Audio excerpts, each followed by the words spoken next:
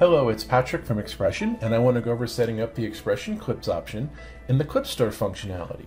I'm going to go to my Start menu, choose All Programs, and I'm going to go to XPression Clip Store, and I'm going to launch XPression Clip Store Manager. By default, this comes up quickly with the Connect to Clip Store server, and that's what I'm working on right here. This happens to be on my local XPression system.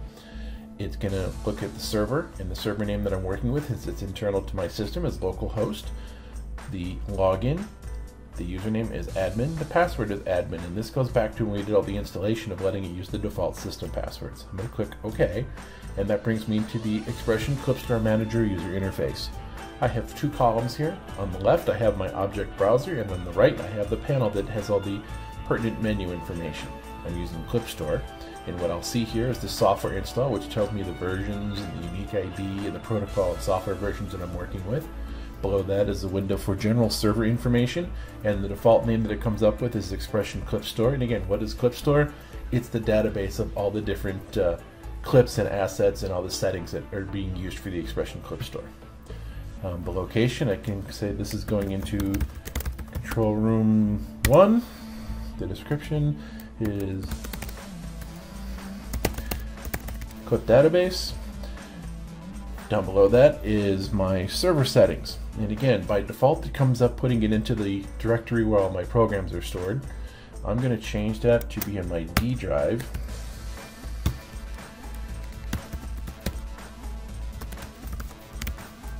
I'm going to make that D:\/ Store. The port that I'm using for TCP ports should be 9595, and there's no reason to change it. And then below that is incoming file handling. And what that's asking me about is if I get something that has a recall ID in it and it's a duplicate, what do I do with the original asset that's in the database that I have with the same recall ID? So do I remove the recall from the existing clip? Do I delete the existing clip if it has no subclips? Or do I delete the existing clip and its subclips? We're going to leave it alone for now and leave it at the default of remove recall ID from the existing clip. And we'll leave that part alone. Now, next thing I'm going to do, first off I'm going to click OK, so that saves all that. And again, since I changed my server storage folder, it's telling me that I have to move anything manually that I already have there. Now, since I have nothing, it's not a big deal. I'm going to click OK. And it's telling me to restart my Clip Store service to apply the new location, and we'll take care of that in a minute, because we're going to make a couple more settings. Going back to my object browser, I'm going to choose Clips, and I've got nothing in my database yet. If I did, I would see all that information here, and down below I have a search field where I can actually do filtered searches of all the assets that are in my Clips database. Below that on the object browser I have user roles, and user roles is the way to group all your individual users so that you can put them together and have a group of people with the same account settings. I'm going to go and make one quick user role here. I'm going to right click and choose new. I'm going to call this one Operator. These are Clips operators, and they have the rights to trim assets, to delete assets, and to sync assets, and we'll talk about that later. I'm not going to make them administrators. I'm going to click OK. So now I've got a new group or user role here.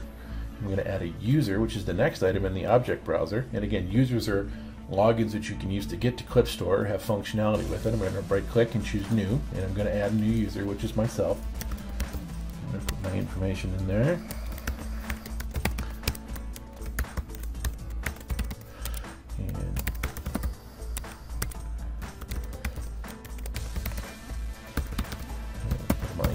Email in there. I'll leave the rest of it for now. We don't need that. And I'm going to go to the second tab, which is roles, and I'm going to make myself an operator.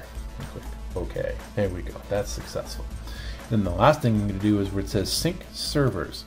If I have two XPression Clip Store servers and I want the database to be the same on both devices, I would add another device. So I'm going to come in here, I'm going to right click, and I'm going to click new, and I have number 2, and I'm going to say that that address is 192.168.1.219, for example, and that login is also admin, and